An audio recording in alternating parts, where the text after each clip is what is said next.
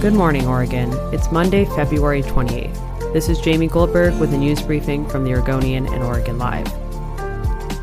February 28th marks the second anniversary of Oregon's first reported COVID-19 case. The 2-year anniversary comes as the state is preparing to lift the indoor and K-12 mask mandates March 19th, and COVID cases are plummeting far faster than anticipated. With vaccines now available to everyone but toddlers, many are eager to leap into a post-pandemic world. But while optimism is on the horizon, many of the wounds the pandemic has inflicted across Oregon have yet to heal. More than 6,500 have died, with nearly twice as many deaths occurring in year 2 than in year 1. Nearly 700,000 Oregonians have been infected, more than 3/4 of those in the past year, and thousands are still dealing with long-term symptoms from the virus.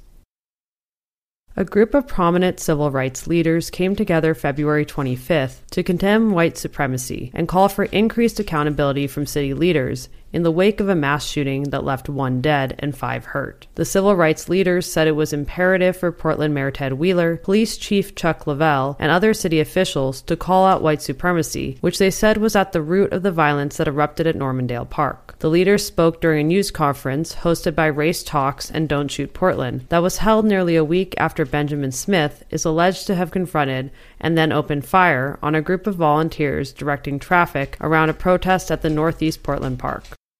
2 men were shot and killed in Portland within 24 hours of each other as the city experienced another violent weekend. A man was found dead February 26 after a shooting in a Lloyd District parking garage, while another man was wounded and later died at a hospital after a shooting at an apartment complex in the Park Rose neighborhood early February 27th, police said.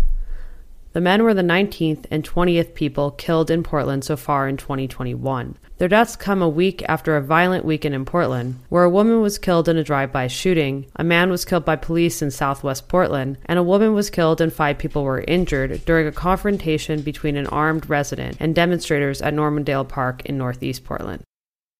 Oregon business and labor groups on February 24th filed challenges to 3 proposed ballot measures that would set campaign contribution limits in the state. The challenges were anticipated by supporters, but nonetheless increase the likelihood that Oregon voters will not get to weigh in on political donation limits, a policy for which voters have repeatedly shown broad support. Secretary of State Shemia Fagan, a Democrat, disqualified the proposed measures because she said they should have included the entire text of laws that they would amend. If not for Fagan's disqualification and the challenges filed February 24th, supporters could have started to gather signatures on February 25th. Anyone trying to get initiative on the November ballot has until July 8th to turn in roughly 112,000 valid signatures. Thanks for listening. You can support our local journalism by subscribing to Oregon Live.